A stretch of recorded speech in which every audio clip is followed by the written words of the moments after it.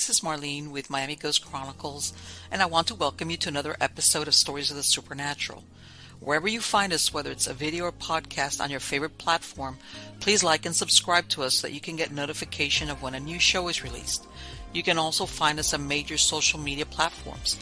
If you go to MiamiGhostChronicles.com, you can find links to the videos or MP3 files, which you can download and enjoy without commercial interruptions. If you're into classic horror, ghost, and adventure stories, I narrate Nightshade Diary, and you can find links at nightshadediary.com. If scary stories are your bag, and listening to encounters with cryptids, ghosts, dogman, and other weird creatures sends a shiver up your spine, then go to supernaturalstorytime.com for links to our weekly podcasts. Noteworthy news about the paranormal world, true crime, conspiracy stories, and anything that is just plain weird can be found at eerie.news or visit the Stranger Than Fiction Stories tab at MiamiGhostChronicles.com. Please subscribe to my newsletter on Substack. Just go to mppelliser.com for a link. I want to thank you for being part of my audience, and I think you are all wonderful. Hi, everybody. Everybody doing good? I'm doing good. It's here. We're marching right along through the summer here in northern Florida. Okay, and I'm going to do a quick interjection because I know everybody asks, okay, Marlene, you always talk about your chickens at the beginning of the show. I'm very happy because I got two little guinea hens. You know, I put the eggs under a regular chicken. It's a long story, everybody that knows. And I got 2 chicks. But what I did was I was like, I can't keep bringing the chickens into the paranormal show. It's like, hello. So I set up a TikTok channel just for the chickens. I'm going to put a link in the credits of the show. Okay, and then it's just much easier to do clips off my phone when I'm out there working with them versus trying to show them on here. So in the future, unless something spectacular happens in chicken world on my farm, you'll probably be better able to follow what happens with that part of my life over on the TikTok channel. So, and let's see how that goes. That's another, that's a whole nother mindset as far as, for people. Brief is the word for it, I guess.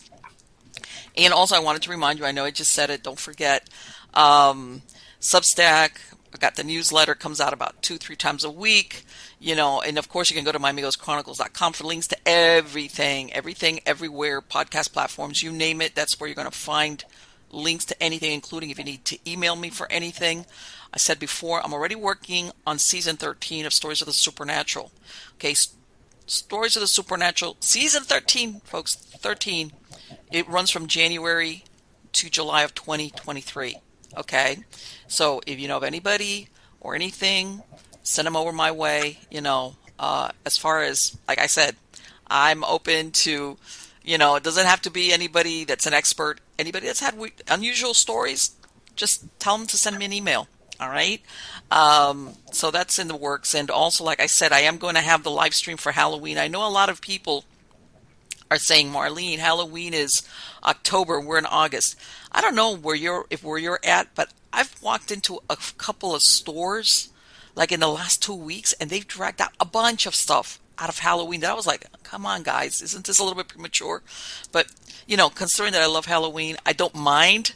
But at the same time, maybe that's why I got Halloween on the brain. So yeah, I'm going to be doing a live stream for Halloween, the Halloween night, which, let me see, hopefully will not fall on a weekend because I know everybody is going to party. Okay, the 31st is a Monday. Wonderful.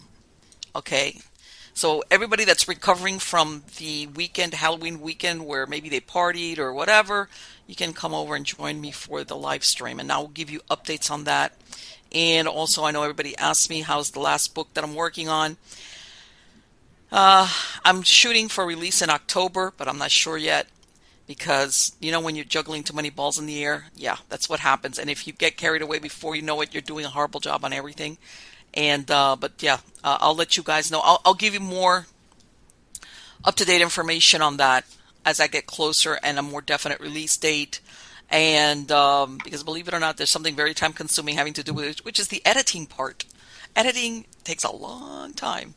So anyway, guys, let's get on to the good part. The good part is who is here tonight as a guest. This is the first time this gentleman has been on Stories of the Supernatural. Well, Micah, let me ask you something.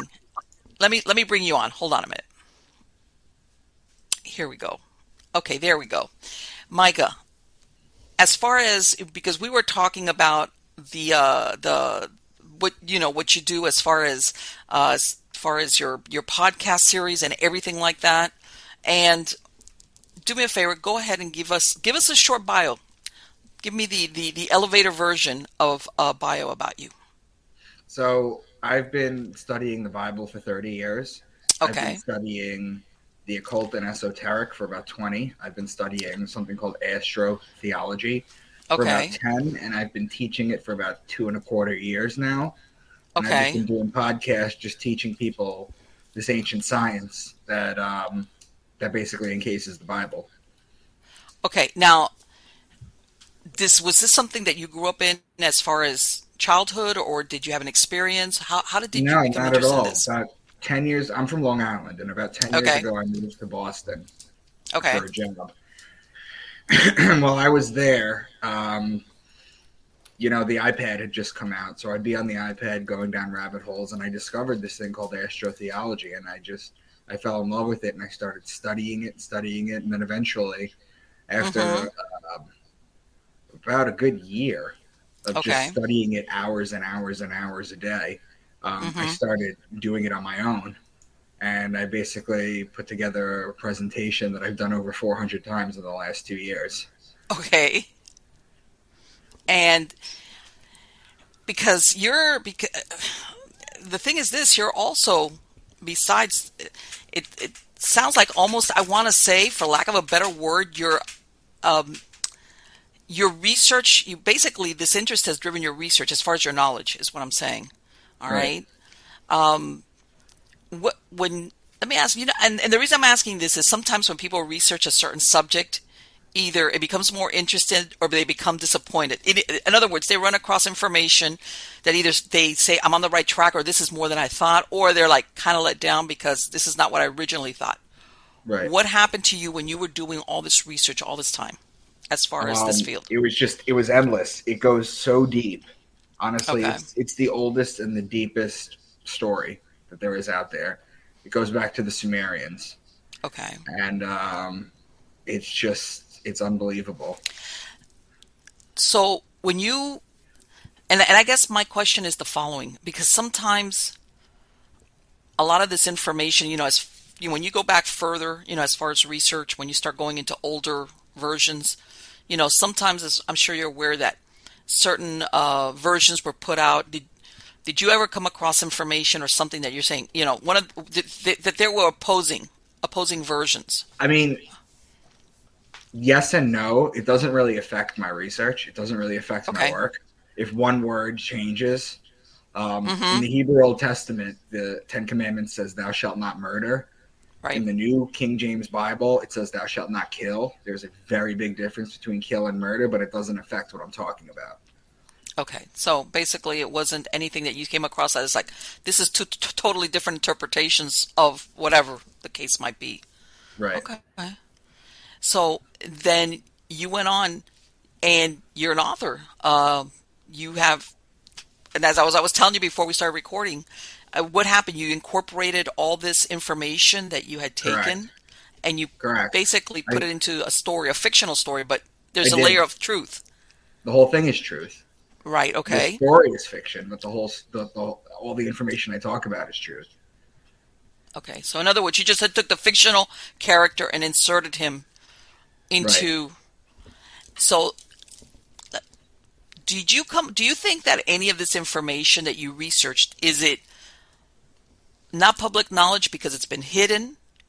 Correct. Or is it just so that, you know where I'm going with that, because this is, one of the things here, because I know that there's a comparison here from your books as to something like, with Dan Brown and the Da Vinci Code and things of this nature, which of course, if you look at the, that type of book, basically it's, the protagonist is come across information that only he, because he deals in this type of things, but the general public has totally have no idea. Right. It's very similar to that. Okay. Okay. And I why do you think, let me ask you, just, and I know it could be a very deep question versus a very general question. Why do you think that the majority or the bulk of this information has been obscured from future generations, depending on when it was basically? Um, so the reason it was hidden from everybody Mm-hmm. is because they don't want you to know what the truth is. Okay. That's basically what it is. And I have a presentation that I'm going to do about half of, where I'm Okay. going to show you what I'm talking about. Okay, perfect. Perfect. Because I was going to tell you the truth. That's like, it sounds like there's multi-layered truths to what you've researched, versus the truth. I mean, it sounds like you were doing this for years. Right. And I don't know if for you it was something where, like a jigsaw puzzle, you get this one part and then you get something else and then you realize, hey, these things are not really separate. It's part of the same story. And Right. then, maybe it leads you in another direction. So what do you want to do? Do you want to talk more about this? Do you want me to bring up the presentation? Do you want to Yeah, describe you can bring maybe up the presentation, okay. and we'll go through it. Okay. Here we go. Hold on. Hey, there we go. Let's Hold get the on. presentation. Is that better? Yeah, that's better. That's better. Okay, so here we are. Go ahead. You want me to just start and go? Yeah, go. Go for it. All right. So I start by saying, employ your time in improving yourself by other men's writings, so that you shall come easily by what others have labored hard for. And that's what it is. I've put about 60 years worth of combined studying into this presentation.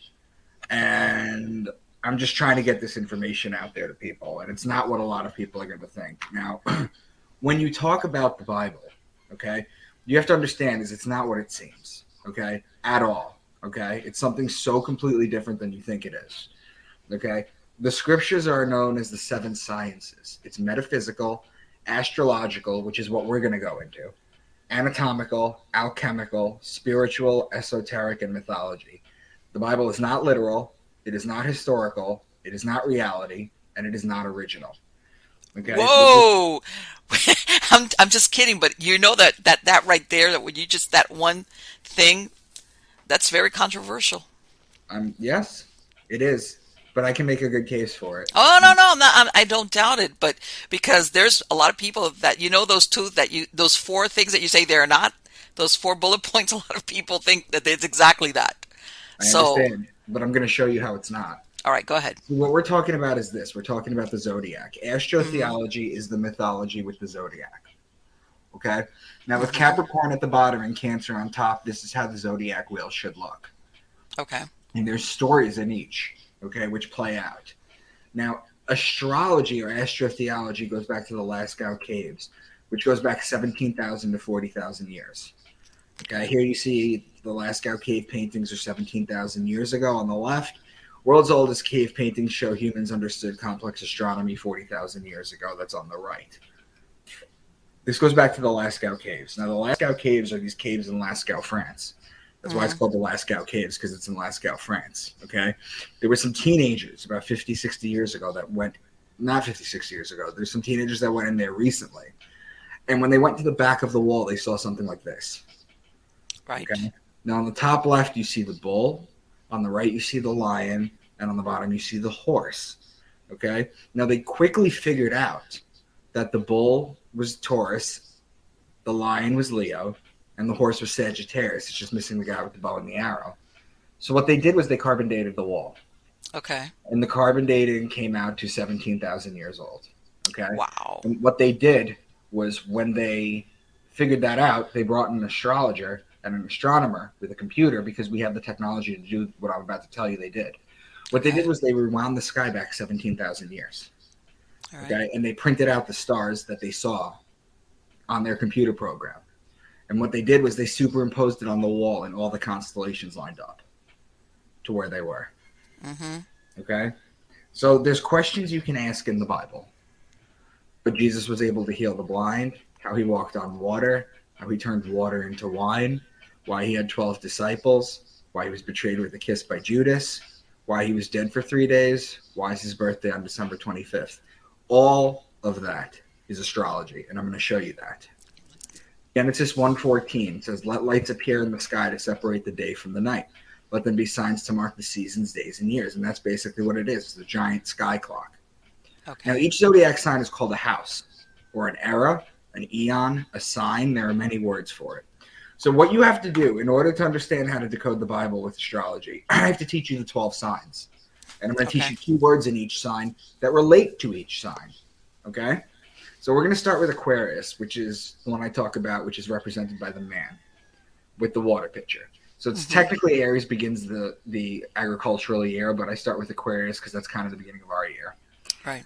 Goes back to the story of Zeus and the young boy. So Zeus saw a 14-year-old blonde boy on Earth, and he wanted him in heaven. He really liked him. Okay?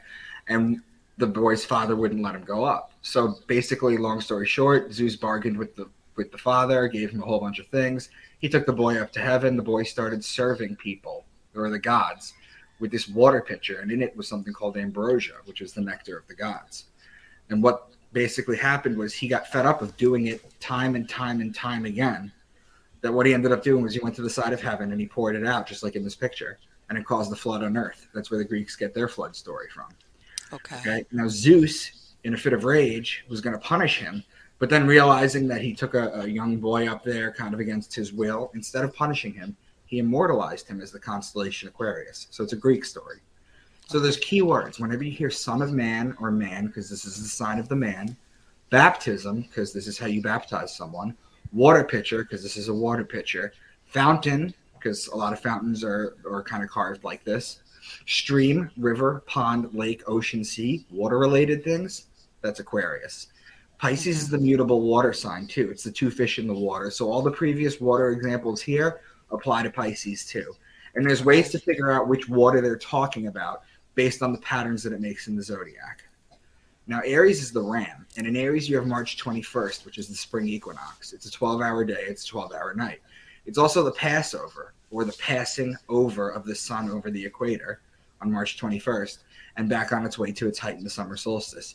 In Christianity, the Passover is changed, and it's called the resurrection of God's Son.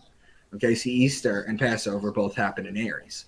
The Jewish Passover is when the angel of death passes over all the houses, and anyone doesn't have the lamb or the ram, Aries the ram, anyone doesn't have the ram's blood on their door, their firstborn sons get killed. So whenever you hear ram, lamb, shepherd, or ram's horn, you're talking about Aries. Okay. And Taurus is the bull. When you look at the sky and you see Taurus during the season where it's supposed to be, you know that you need to put the plow on the bull so that you can plant the seeds so you can harvest in Virgo and Libra. So whenever you hear bull, ox, calf, or cow being the female bull, you're talking about Taurus. Then Gemini is the twins. It's the story of Castor and Pollux Troy, whose sister was Helen of Troy. It's the story of Achilles. So whenever you hear this, and that's another Greek story. So whenever you hear twins or brothers, they're talking about Gemini. Okay, Cancer is the crab, and it's the sideways moving creature. So what the sun does every year is, starting on December 25th, it rises a degree on its axis. The next day, it'll rise an additional degree. The next day, an additional degree. Every day rising a degree. Okay, it continues to do this. The nights get longer. The days get longer. The nights get shorter until it hits June 21st. That's the summer solstice. That's when the sun is at its height. It's the longest day of the year. Then for 3 days, it neither raises nor drops a degree. It walks sideways. Okay, that's why it's the crab. It stays at that height for 3 days. Okay. Then on June 25th, it drops a degree. The next day, it'll drop another degree. Now the nights are getting longer. The days are getting shorter. Okay? When it hits December 21st, that's the winter solstice. And then it walks sideways for 3 days again. And then it crawls back to life December 25th. And the sun does this year in and year out. So in the ancient Egyptian time, the crab was also known as the scarab. Okay, so whenever you hear crab or beetle, you're talking about Cancer. Then Leo is the king. He's the lion. He's the king of the jungle. The ruling planet of Leo is actually the sun. So whenever you hear lion, lioness, or cub, you're talking about Leo. And Virgo is the woman holding the wheat stalk. Remember before when we said that you plant in Taurus? Well, the virgins would cultivate the wheat in Virgo in order to make the bread for the year.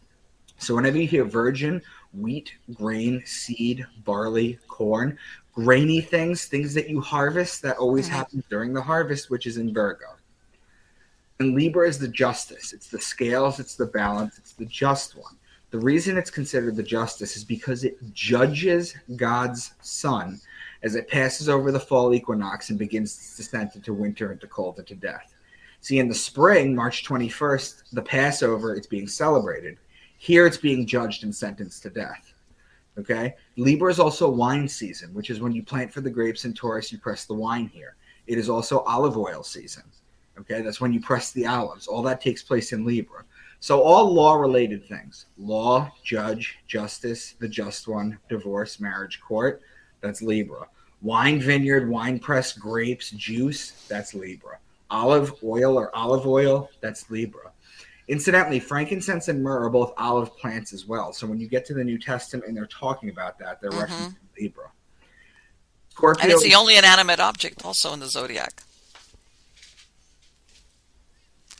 As far as Libra is concerned, I'm just saying. Go ahead. Keep going. Okay. Scorpio is the scorpion. He is the betrayer. When a scorpion bites you, it leaves an imprint in your skin that looks like a pair of lips. It's why the mafia has the kiss of death. And it's why Jesus was betrayed by Judas with a kiss.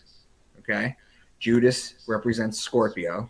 Okay? Each one of the 12 disciples represents one of the 12 zodiacs. Okay. This is super interesting. Wait, I'm like, okay. So, I mean, so basically you're saying the scorpion, he's a betrayer, and you said when he bites you, it leaves the imprint in your skin that looks like two lips. Correct. All right. Now, in other words, the kiss is symbolic of betrayal, is what you're saying, right? That's right. Because it's a kiss, which is a symbol of love, but it's full of poison. So it's a betrayal. All right. Okay. So that's why Jesus was betrayed by Judas with a kiss. So the sun is judged in Libra. Remember the judge? Okay. He's betrayed in Scorpio. Finally, in Sagittarius, this is where the bow and the arrow shoot the sun and inflict further punishment on the sun. This is where the sun dies. Why? Because on December 25th, the sun is at its lowest point. It cannot rise any lower. It was considered dead. The ancients would look out and see the sun didn't even crack the horizon. So they would say the sun was dead. And it remains at that lowest level for 3 days. It walks sideways, which is why suddenly God's sun was dead for 3 days. When on December 25th, or the birth of God's son, it rises another degree and starts to make its back over way to the top. So whenever you hear horse, bow and arrow, spear, or horseman, you're talking about Sagittarius. And then finally you have Capricorn, because he's the goat, because he likes to climb the mountain. The mountain goats climb on a 1-inch ledge. Okay? If you're looking at the zodiac wheel on the right, Capricorn is the very bottom. So it starts to climb up the mountain on the way up to Cancer, which is its height. So those are the 12 signs. Do you have any questions before I go into this? No. Keep going. This is, I mean, I've heard of the zodiac, but I've never seen this interpretation. This is fascinating. Keep going.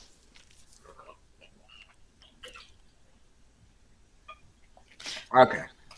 There's names for Jesus in church.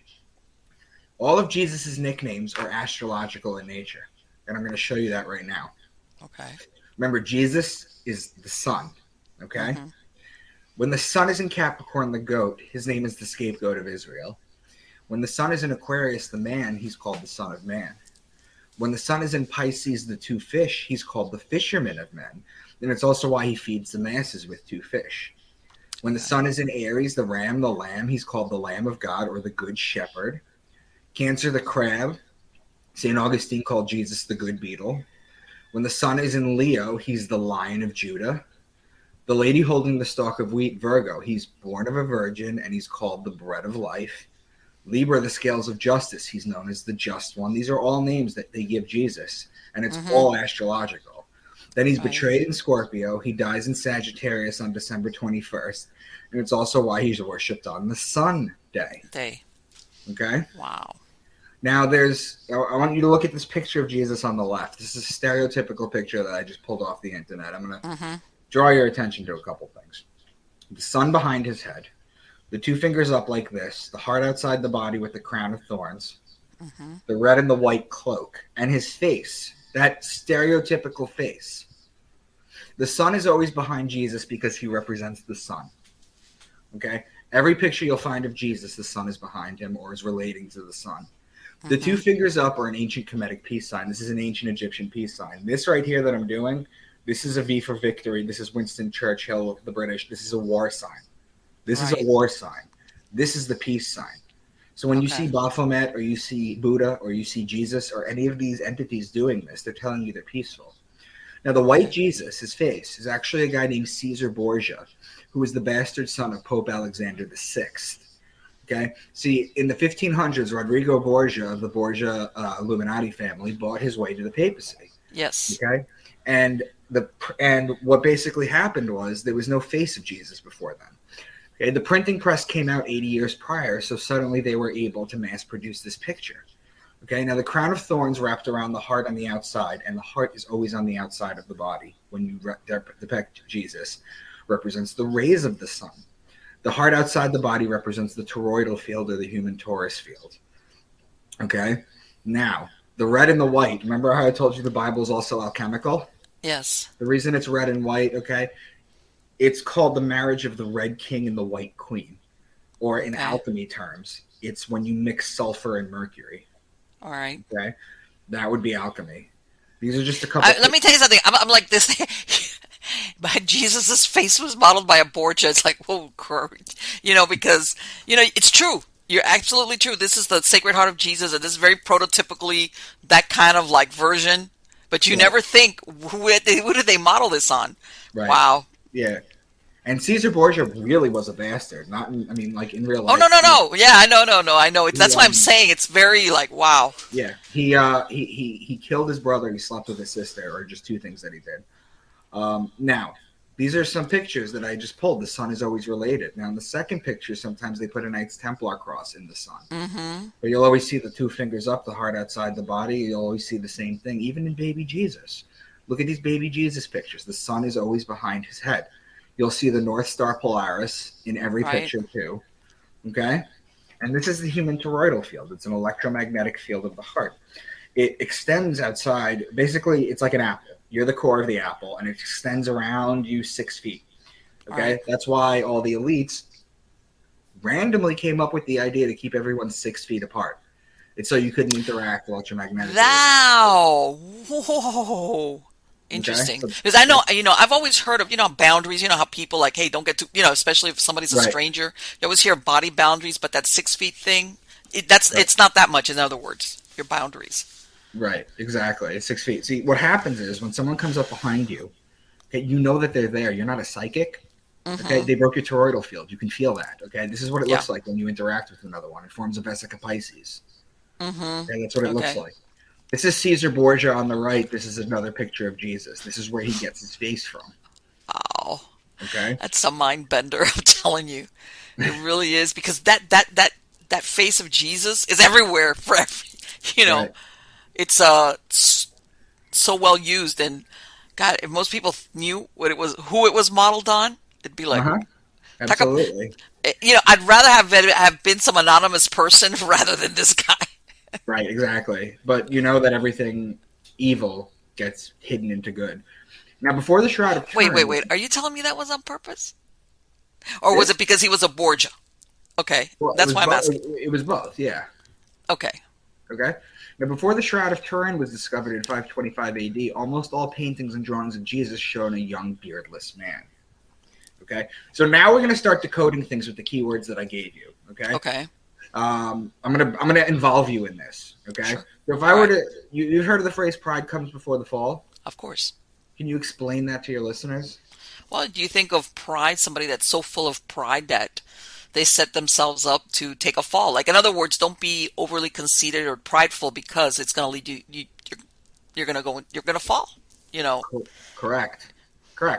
But astrotheologically, let me ask you a question: what do you call a group of lions? A pride. Exactly. A group of lions is called a pride. Pride is the lion. The lion is Leo. Leo is in July and August. That comes before the fall. So it's a double entendre. So you're saying that that's really the interpretation of that phrase? Pride cometh before the fall. Wow. Yeah.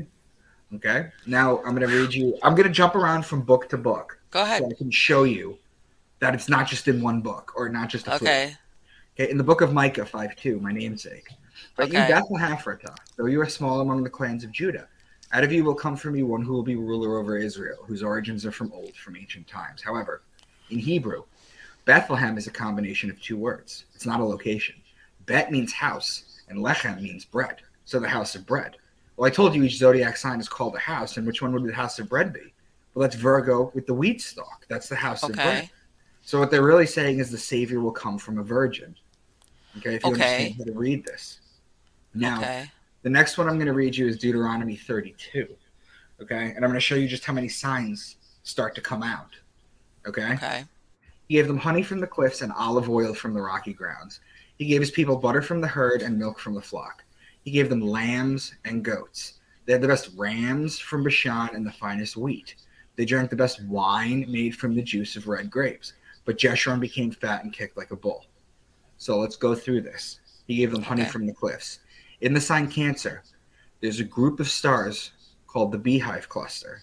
Okay. It's called an asterism. It's a closely knit group of stars. It's like the Pleiades. Okay. Now, honey comes from the bees. That makes sense. Okay. Yes. Olive oil, we know that's Libra.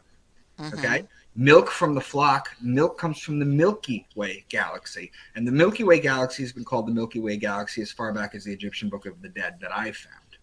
Okay. What? Okay, because I'm trying to think, how were they able to, I know there's certain things that maybe you could see, but something like being able to see the galaxy, I didn't know that they could be able to do that.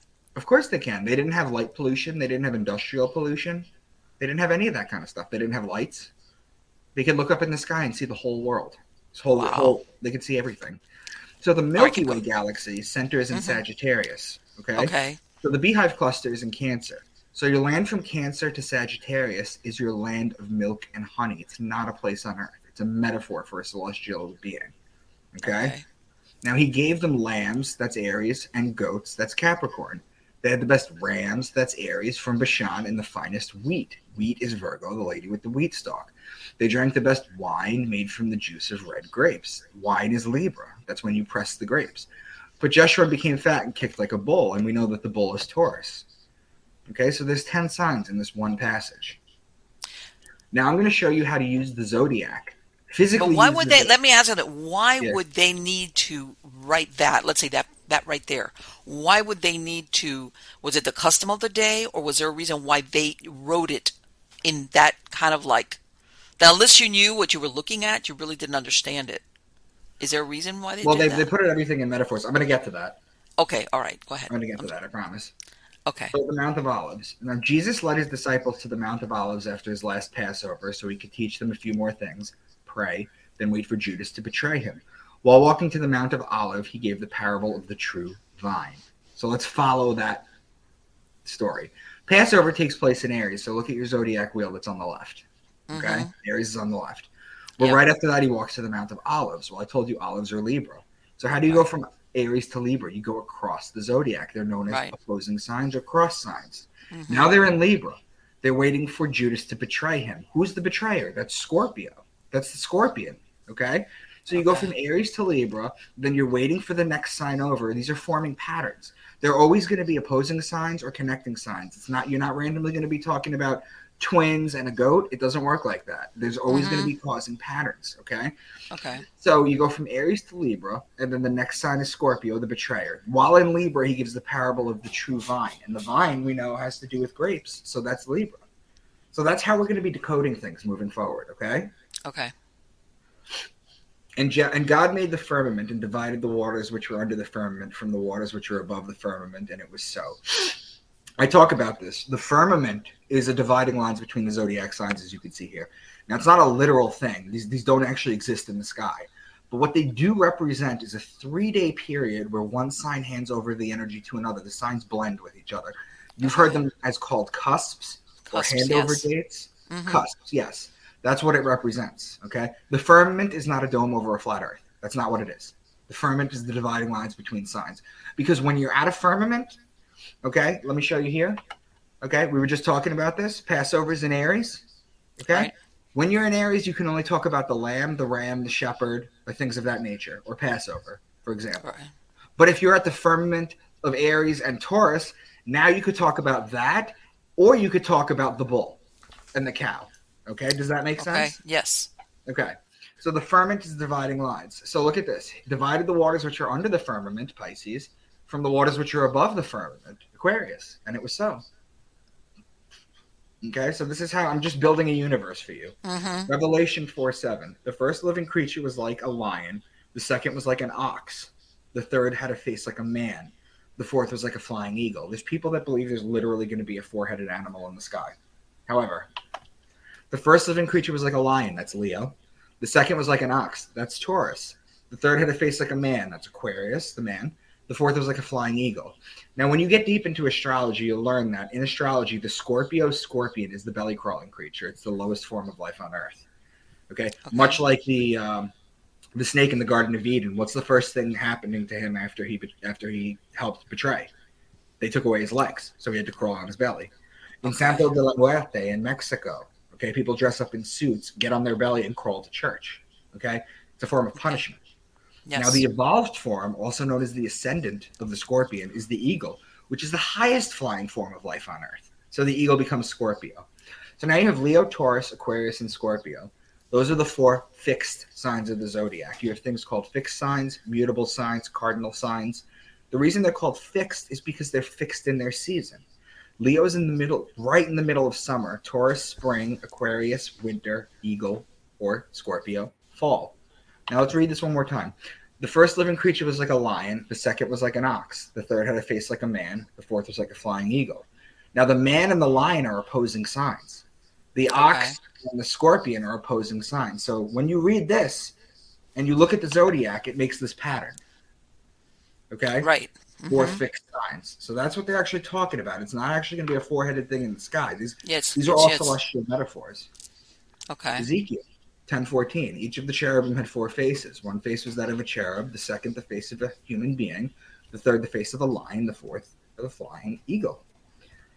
Revelation 12. A great sign appeared in heaven. A woman clothed with the sun, with the moon under her feet, and a crown of 12 stars on her head. She was pregnant and cried out in pain as she was about to give birth. Then another sign appeared in heaven, an enormous red dragon, with 7 heads, 10 horns, and 7 crowns on its head. Its tail swept a third of the stars out of the sky and flung them to earth. Again, people thinking there's going to be a giant pregnant woman and a dragon in the sky, but there actually is. Okay. The woman clothed with the sun is the sun clothed in Virgo. It's just a metaphor. Okay. Now, if the sun's in Virgo, the moon will be at her feet. So there's 12 zodiac signs. There's a 24-hour-a-day clock, so the sun spends 2 hours a day in each sign. Mm-hmm. When the sun is in Virgo, if you do the math, that's between 4 and 6 p.m. That's still daytime. So if the sun is out, the moon will be at her feet, right? It's just a metaphor. Okay. All right. Okay? Now, another sign appeared in heaven, an enormous dragon. Its tail swept a third of the stars out of the sky and flung them to earth. Look at Draco on the left. This is the tail. The constellation Draco is the dragon. Its tail goes from Aries to Sagittarius, which is 4/12 of the signs, or 1/3 of the stars out of the sky. Okay, so these are all just celestial revelations. Okay. Revelation 7:4. Then I heard the number of those who were sealed, 144,000 from all the tribes of Israel. So there's people who think that only 144,000 people, the Jehovah's Witnesses especially, are going to go to heaven. But that's not the case, okay? Because this has influence. The Bible has influences from the East. They're talking about the chakras here. There are 7 chakras. The root has 4 petals. The sacral has 6. The solar plexus has 10. The heart has 12, and the throat has 16, which equals 48. The third eye chakra is represented by 96 and only has 2 petals because it's 2 times as powerful as the lower chakras. So 48 times 2 gets you 96. The crown chakra is 1,000 times more powerful than the lower 6 chakras. When you add the lower 6, you get 96 plus 48 equals 144. You multiply that by the pineal gland chakra, and you get your 144,000. When you've activated all your chakras, that's when you get to see God. Wow. Matthew 10:16. You've heard this. Behold, I send you forth as sheep in the midst of wolves. Well, the sheep is Aries, and the wolf is the constellation Lupus, who borders the Libra line. Look at the pattern it makes in the zodiac. Yes. Again, opposing signs or connecting signs. That's all that's ever made. Okay, these are done this way on purpose. Let me ask you: were they using these astrological signs as in for the timing, or just because this was how they wanted? They were trying to write in such a way that they were using these signs as a I guess, as a hidden way. They wrote this. They wrote this to hide the wisdom. That's what they did. Okay. They wrote parables and they wrote scripture to hide the wisdom. Okay. The Bible is an encoded farmer's almanac.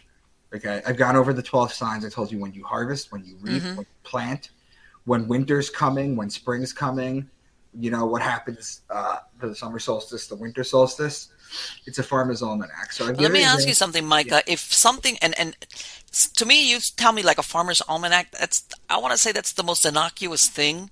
Do you understand what I'm saying? As far as why would you want to hide information like an almanac? You understand? Because most people think of hidden or, things hidden in plain view, or because it's either dangerous information or goes against the... Well, they're basically mapping out the heavens.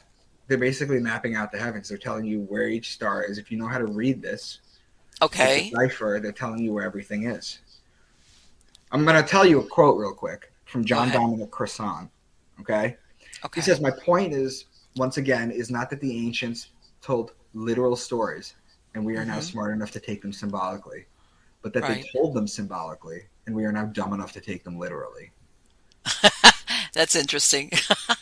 Because you know what? When you're describing what you're describing, when you are telling it, then you go, oh, I get it. And I'm thinking to myself, because at that time, let's maybe when only very small amount of people were literate, okay, which would be the only ones that would have access to it. Did they do that on purpose? Well, you got to understand is it wasn't always that way. I've traced this code back to the Sumerians, the Babylonians, the Egyptian Book of the Dead, the Quran. It's all written the same way. All the ancient holy books are all written the same way. Because the heavens are God. The heavens are right, exactly. Well, right, and it's there. It's like, and I understand what you're saying. It's not like, I have this special book which I have put away in this shelf and it's locked away. If you know what you're looking for in the heavens, it's there. It doesn't. No, because I'm getting to the part where it's like, man, did somebody along the lines decide we're going to make this knowledge not forbidden? That's the wrong word, but we're going to disguise it.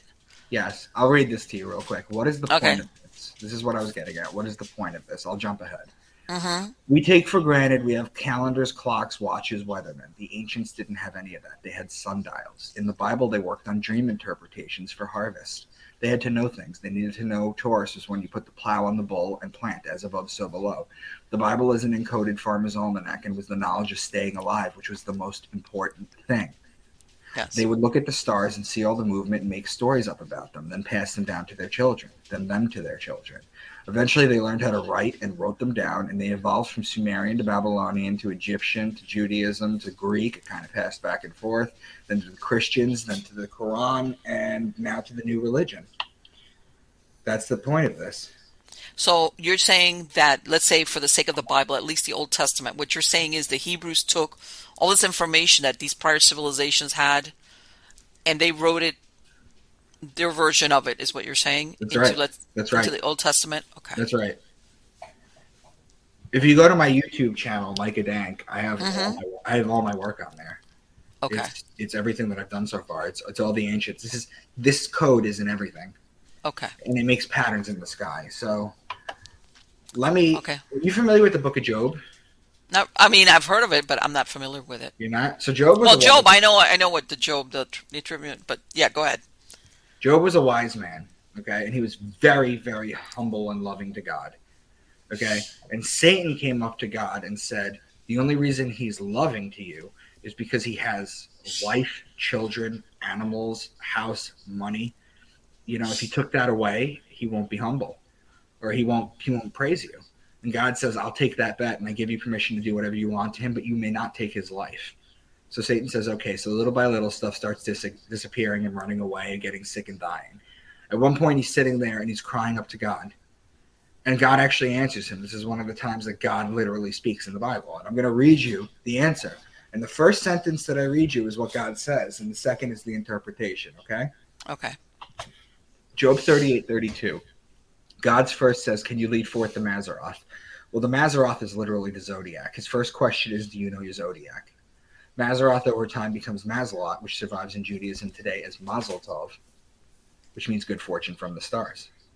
So the Lord's challenge to Job, he says, can you bind the chains of the Pleiades? Can you loosen Orion's belt? Those are obvious celestial metaphors. Mm-hmm. Then he says, can you bring forth the constellations in their seasons, or lead out the bear with its cubs? The constellations are the zodiac above, and the bear and its cubs are Ursa Major, the Great Bear, and Ursa Minor, part of the Big Dipper. Then he says, who can tip over the water jars of heavens? Well, it's literally the man tipping it over in Aquarius. Do you hunt the prey for the lioness and satisfy the hunger of the lions? That's Leo.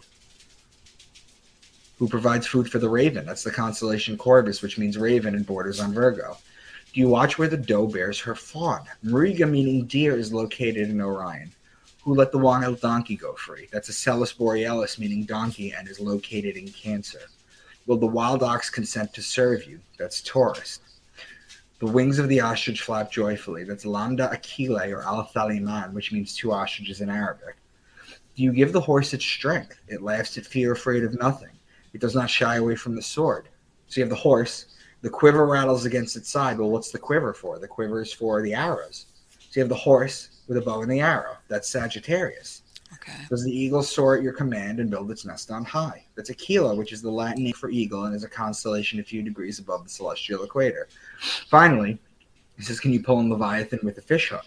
And we know that at the early ages of Christianity, they were competing fish gods. You had Dagonism, you had Mithraism, you had Leviathan. Leviathan was a fish god, fish is Pisces. So you see how God literally just tests him on the signs, on the stars. That's all he does. Okay, when you understand how to read this, that's all he does. That's all this whole the whole Bible is. Okay. I mean, if I go to the book of Psalms, he sends forth springs in their valleys.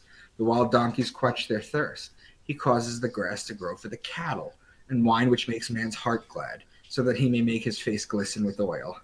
The high mountains are for the wild goats. He made the moon for the seasons. The sun knows the place of its setting. The young lions roar after their prey. The springs are Aquarius. The wild donkeys are Celis borealis, which are in Cancer. The cattle is Taurus, the bull. The wine is Libra. The oil is Libra. The wild goats are Capricorn. The moon for its seasons, the sun knows its place of its setting, is openly talking about the sun and the moon. The lions roar after their prey are Leo. So I have another one from Psalms, but it's the same thing. So answers to the questions at the beginning, right? How Jesus was able to heal the blind. Remember, Jesus is the Piscean age solar deity. Okay. He's an astrotheological, allegorical metaphor for the sun, just like Horus was, just like Amen-Ra was. Right. Okay? Jesus was able to heal the blind. Well, I don't know if you can see around here right now, but it's dark. Mm-hmm. If you're looking where I am, it's dark. I have a light on. Okay. Without it, I'm blind. I can't see. But when the sun comes up in the morning, suddenly you have sight. Now, in the story, Jesus touches the blind man's eyes. He licks his fingers and touches the blind man's eyes, and suddenly he can see. But the sun does the same thing, too. How the sun walks on water. You ever see the sun on a sunset before on a lake? Right. The sun literally walks across the water. Okay? Jesus' name is Jesus Christ. Okay? Christ in Greek is Christos. Christos means oil or anointed one. Well, doesn't oil also walk on water? You ever poured oil on water before? Yeah, you're right. Well, it's a double entendre. Yes. Okay. How we turned water into a wine. This isn't a parlor trick. This is an agricultural process. Mm-hmm. So the reason God is considered a man and Earth is considered a woman has to do with one thing. Okay, it has to do with God's sacred rain, the fluid. Okay, in Hebrew the word is shemen. We get the word semen from it. God's sacred fluid pours onto Mother Earth. Okay.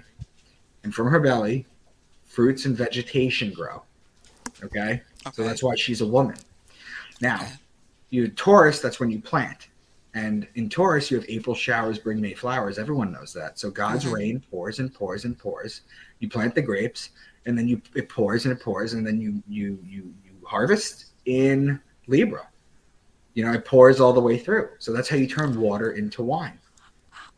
Okay. So let me ask you, in all of this, because I had heard this, that same thing where you had, prior to, Christianity, where you had the same thing where you had a type of figure that was born of a virgin, and, dies and comes back to life 3 days after. It's all the same story. It's all the same story. 12 disciples, dead for 3 days. Born on December 25th. I'm telling you this ancient story. They call it the greatest story ever told. this is the only story ever told. Okay? Because it has to do with the sun, because without the sun, nothing exists. Exactly. Okay? Exactly. So that's why it's that. Why he had 12 disciples? Each one of the zodiac signs represents one of the disciples. I already told you that Judas is Scorpio, the betrayer. Okay. Well, how about John the Baptist? Wouldn't he be Aquarius, the man with the water pitcher? Yes, that's right. So they all have roles. I'm not going to go into all that. But why he was betrayed with a kiss by Judas, we did that. Why he was dead for 3 days, we did that. Why is his birthday on December 25th? We did that. I told you, it's all astrology. So basically, it's just taking, and we're going to use Christianity in this case. It's basically taking a story, that was used by prior civilizations, but inserting their deities, in other words. Right. But the story told is the same thing. Right. I have a second half of this presentation that I'd love to do with you because I'm coming up on the end of the first half. Yes. If you're interested. Yes, absolutely. Okay. Because I'm not going to be able to do it now because I'm going to have to hop off and get on another podcast. Okay. All right. Well, we can reschedule this for the second part. Absolutely. This, to me, I'm taking this and I'm like, my brain's going, shh. You just don't notice the smoke coming out of my ears because, you hear little bits and pieces of what you're but then you're not really sure how much of this is real, and then of course, like you said, you never see the Bible. In other words, you hear, yes, the Bible's been edited and people are, different, whatever things have been added or taken off, that you always hear that. Right. All right. But not from the perspective of what you're describing. Right. That makes it so interesting because then it makes you realize there's something here. Now remember this, Marlene. I told you the Bible was 7 sciences. I'm only giving you 1. Oh, okay, the Bible it's more than you could learn in a lifetime. Okay. Okay, I've been studying astrology and astrotheology for 10 years. I teach it. Let me ask you, what do you think that, and I know that there's different versions of the Bible, are there any works that are omitted or taken out that are part of the story? It doesn't matter. I've done the Gnostic texts. I'm doing the Hammadi. Yes. All the Gnostic texts and all that. The Book of Enoch, the Book of Thomas, the Book of Judas, the Book of Mary Magdalene, Philip, all that. I've done all that. They all have the same code. Really? Yes. Okay. Everything. Okay. Exactly. And that's where I'm going is like, because you always hear it was edited, along the way, things were left out or taken out purposely, and things were, as far as the Gospels and things like this, we'll leave that in, and it's like, okay, I wonder what happened when he went in there, and did he come across stuff that is like, well, this is part of it, whether it's part of the official Bible, and I know that there's, different interpretations. But basically, you're telling me that this roadmap that you have as far as interpreting the works, it's applicable across the board to all these different. Yes, I've done it to the Epic of Gilgamesh. Really? The Enuma Elish, the Quran, the Egyptian Book of the Dead. I've done it to the Code of Hammurabi. It's all the same. I have one question for you. At the very beginning, when you showed those cave paintings, when you look at them, you're thinking what they were depicting is what they were hunting. In other words, food. Correct. Right. They're hunting. This is what they. As above, so below, Marlene. You've heard that, right? How did these? So below. How did they? And how did they? Or was it somebody that said, "Let's put this up on this is basically what they're depicting are stars, astrological signs versus what they're hunting." Well, that right there is a big jump. This is where I get into the supernatural a little bit. Okay. Okay. At some point, this ancient science that repeats. I mean, I've shown you dozens of codes so far. Right. Okay. This could be done in any book. All right. Any ancient holy book. Okay. At some point, the science was taught to us. Okay. Because I'm trying to think, okay, where's the jumping off point for this? Well, think about it like this. The sun tells the hour of the day. The moon tells the day of the month. The zodiac tells the month of the year. Where we're located in the middle of the Milky Way galaxy, in the middle of nowhere. There's a perfect solar count. There's a sky clock. Right. That they figured out thousands of years, and then they wrote it in an encasing book. There's something called chronological ethnocentrism, where basically we think that people in the past are dumber than we are now. That's basically the dumbed down version of it. And it's literally not the case. It's like John Dominic Cressant said, we're now, dumb enough to take it literally. So do you think that all these things like Stonehenge, when I say pyramids, I'm not only... Stonehenge was an astrological site. They're all the part of that same... Right. Göbekli Tepe, the same thing. Okay. The Antikythera mechanism that they found in the water, that was an ancient computer that used to track the stars. Mm-hmm. This is the code. This is the secret behind it. And all these pyramids, I'm not talking only Egyptian. I'm talking, that they found, like, whether it's central they all line up to Orion's belt, yeah. Oh, they're all along the same lines as far as the study? As far as how they line up to Orion's belt, yeah. Wow. And it makes you wonder, how did we all get on the same page? Even though supposedly, right, some of these cultures or civilizations, there wasn't any crossover as far as that we know. Right. As far as how they shared knowledge. Right. So just letting your listeners know that if they wanted to connect with me, I'm on absolutely. You got to. Do you ever go into Atlantis? I have to ask. To the extent that Edgar Casey talks about it. Yes. Okay. What was I going to say? Twitter, Real Mr. Dank, spell out Mr. Facebook and Instagram, Micah Dank. Mm-hmm. YouTube, Micah Dank. All my work is there. You can catch up on all this stuff. Let me tell you something. But don't. So as far as Atlantis, we're talking here along the Casey readings, is what you're saying. That's what I'm saying. Yeah. That is, oh boy, thank you. It has been wonderful. They show you in movies and TV. Superman, the Cave of Crystals. They show it to you. Wait, stop. Hold. What do you mean, Superman? Okay. See, you throw out these curveballs, and it's like, wait a minute. Superman is a comic book. No, the movie. Yeah, I know, but based on okay, I know. No, I know, but it's like, so basically the person that made the movie was throwing in these symbolism into the movie. Is that what you're saying? The elites, the really high up people know this science.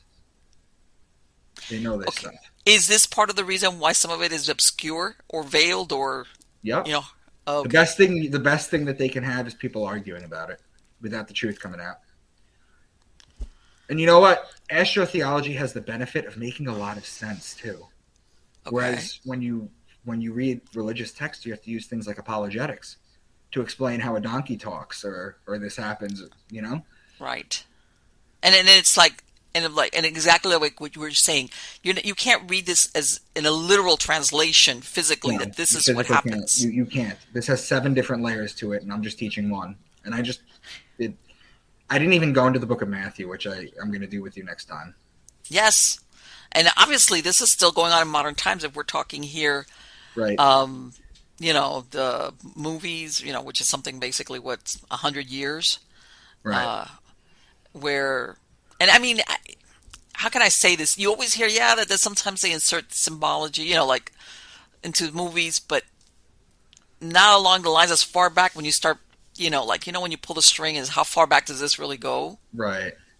So will you let me know what your yes, you will get an email from me very soon, and we're going to go to part 2, and maybe part 3, and maybe part 4. Sounds good. Thank you for having me on. Absolutely, it was my pleasure. Take care. Take care. Bye-bye. Wow. Yeah. Oh, boy. I'm telling you. Yeah. You know what? He's talking, and I'm looking at this, at his presentation, and I'm playing catch-up. I'm like, okay, because I think I have the general knowledge of, like, what most people have of the zodiac and the 12 signs, and I understand about ascendants and, that they're based on these stars in the heavens, and they wrote, this is like very generalized information that most people have. And when he's throwing those things out, I'm like, huh? What? What do you mean? And it's like, I guess what I'm trying to say is you never think of astrology or, stuff that everybody knows about astrology, or whether you want to call it New Age astrology. You never connect that as in an interpretation or the filter that you're going to put on texts like the Bible or things of, pre-Christian Judeo writings from other civilizations. Stuff like that is really like, I'm telling you, I'm like going, and again, and I know that's part of me, which is, I wish I could have gone into it. To me, it's like, okay, and I understand that part where maybe whether when we became hunter-gatherers to, more agricultural, and even when you were hunter-gatherers, the people had to be aware of seasons, okay? Because even if you weren't planting and you were following herds, or if you knew, okay, we're going to move from this area to this other area because the weather becomes, in other words, you had to be aware, like he said, survival was an everyday thing. So knowing this information, being aware of it, like the timing, okay, now is the time that we're going to leave and go to this other place because we know that the winter will start coming in. I'm talking here, migratory or nomadic type of people.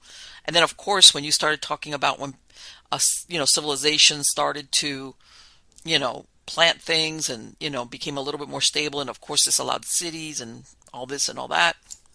I absolutely can see how that works. And I mean, I'm a modern person, and even now, and I live in Florida, which is not really a season heavy state. And it's something that you watch for. And by no means does my survival depend on it, is my point. And I still watch out for it. Because it affects me. Rainfall, lack of rainfall, cold weather, hot weather. So can you imagine if your survival depended on it? Okay, in other words, you didn't have the benefit of what we have now, air conditioning or heating to control your weather, your temperature. Whether you had to move your flock or harvest things. And I can see where this was seen as really important. Okay, whether you put enough food away for the winter, what you harvested. Now, a lot of people, we don't think about that because, let's face it, we can go to the nearest, we don't even have to go anywhere at this point. You can get stuff delivered from the nearest, because just about now, all the food chains will do deliveries of food stuff for you. All right. So in other words, that imperative need that people had back in those times of the timing of stuff, how important it was, or that it could spell death for you or your family 2 or 3 or 4 months down the line. That is not far-fetched when you start looking at it through the prism of what he's describing. All right. My thing was that it was like, wow. And again, I'm hoping when he comes back, he can explain why all the symbolism? Because I'm thinking, like I said, eventually at some point where once we get into written language, all right, you always think of the common people not really being literate, okay? And maybe you had, of course, royal families or scribes and maybe priests. I'm talking about who, and maybe they were literate. Why why make it so convoluted? I mean, I can understand, how's this? I can understand how, let's say the times where if you were, like what happened with Galileo, he was, or Nostradamus, or any of these people that were talking about stuff that the church was going to come and knock on your door going, what are you talking about? Where you were like, you wrote things very symbolically because you wanted to keep your head on your shoulders. That I can understand. Okay. Or, when you see some of these paintings of these masters where they would put all these symbolic items in paintings that unless you knew what you were looking at or what they meant, you would just say, oh, it's just part of but it's not. Because remember, at one point, from what I understand, let's say during the time of the Renaissance, and even let's say in the time of the Renaissance, you weren't as an artist really allowed to, how can I say it, create, whether you were a sculptor or painting, anything that was secular. Everything had to be tied into religion. All right, a religious figure in the Bible. Of course, we have all the different paintings of Jesus, Mary, or the Holy Family, or the apostles, or even David. David was, David and Goliath. David was part of the Bible. In other words, but you could not go really off. And then we got into the part where you were depicting, let's say the Mona Lisa, which God knows there's a gazillion million versions of who the Mona Lisa is, why the Mona Lisa. But I'm saying, or you were painting your patron, all right? Somebody came and paid you to, hey, I want you to, because of course there's no photography, I want you to paint my wife or myself or my children. And, later on it got, but you really couldn't go off too much out of that lane, because before you knew it, you could be, exiled or killed or branded a heretic. Bottom line, I could see where maybe things were cloaked, but all these things far back, which predate any of that, why would it?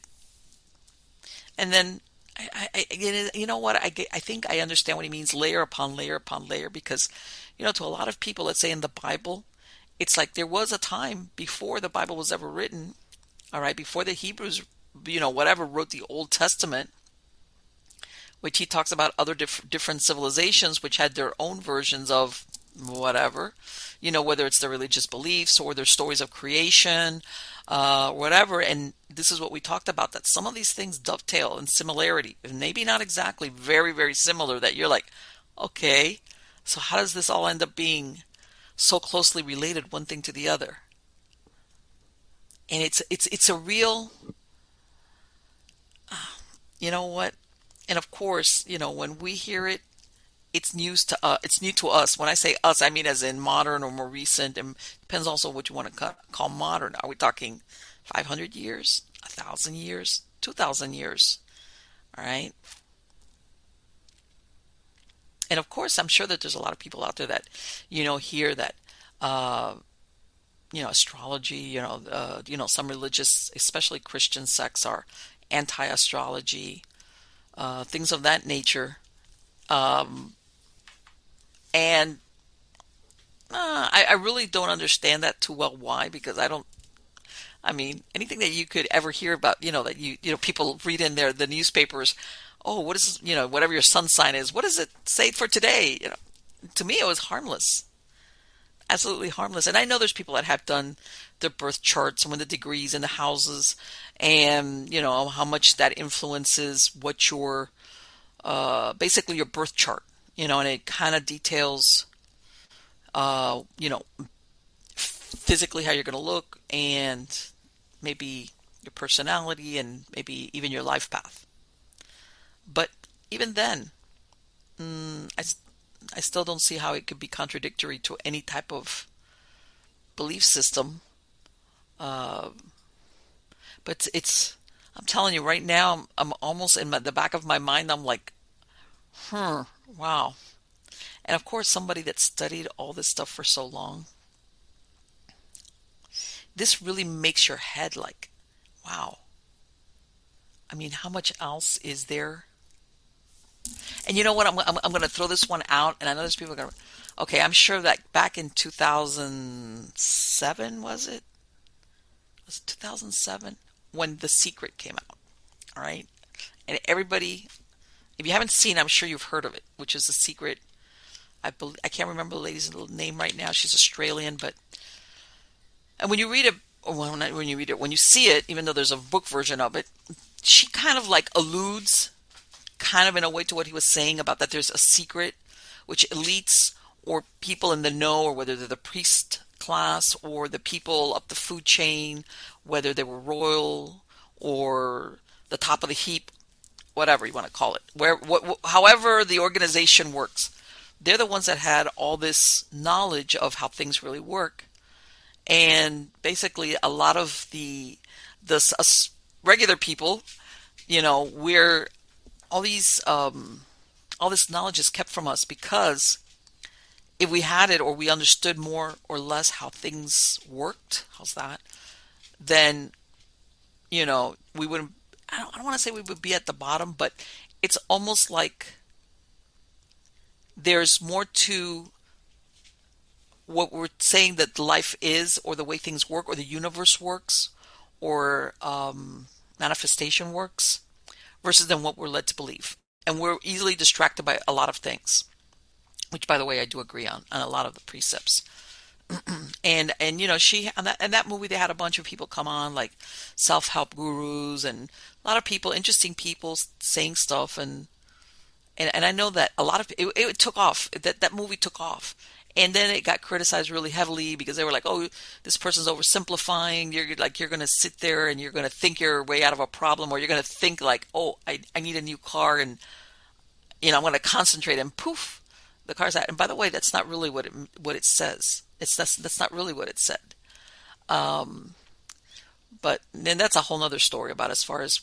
But there's a part of it, in the sense of what he's saying, that when I asked him, well, why is this so hidden? Why can't you just say this is the, which is what I want to ask him about again when he comes back, is like, at what point did this become, okay, because I know Virgo, for example, is a virgin, but why can't, when they say the olive oil, why can't they just say, well, the Libra or the scales or the justice? Why can't they just say that instead of phrasing it as when the time of the olive oil?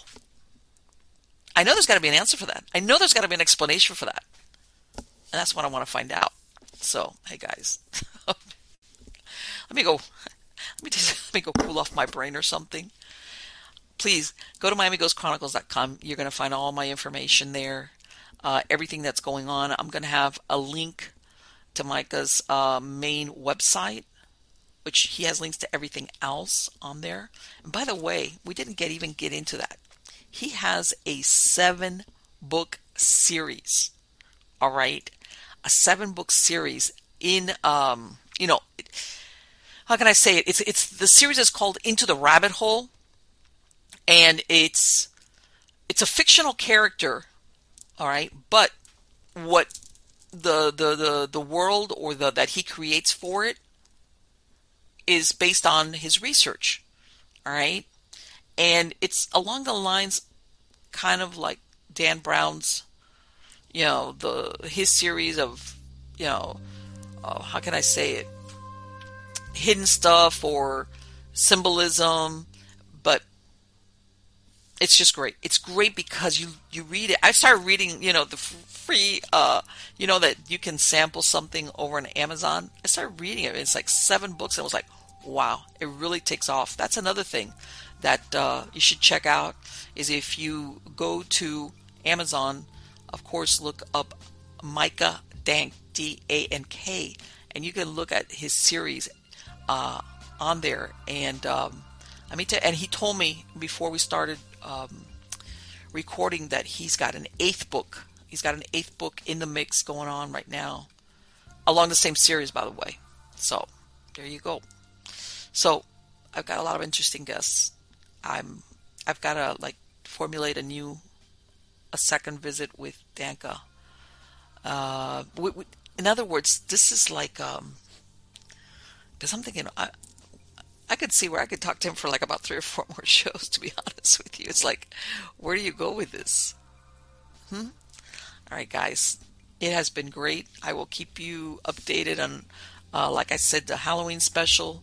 And please, come back every week. I really enjoy this time that we spend together, and I believe you are all wonderful. Take care.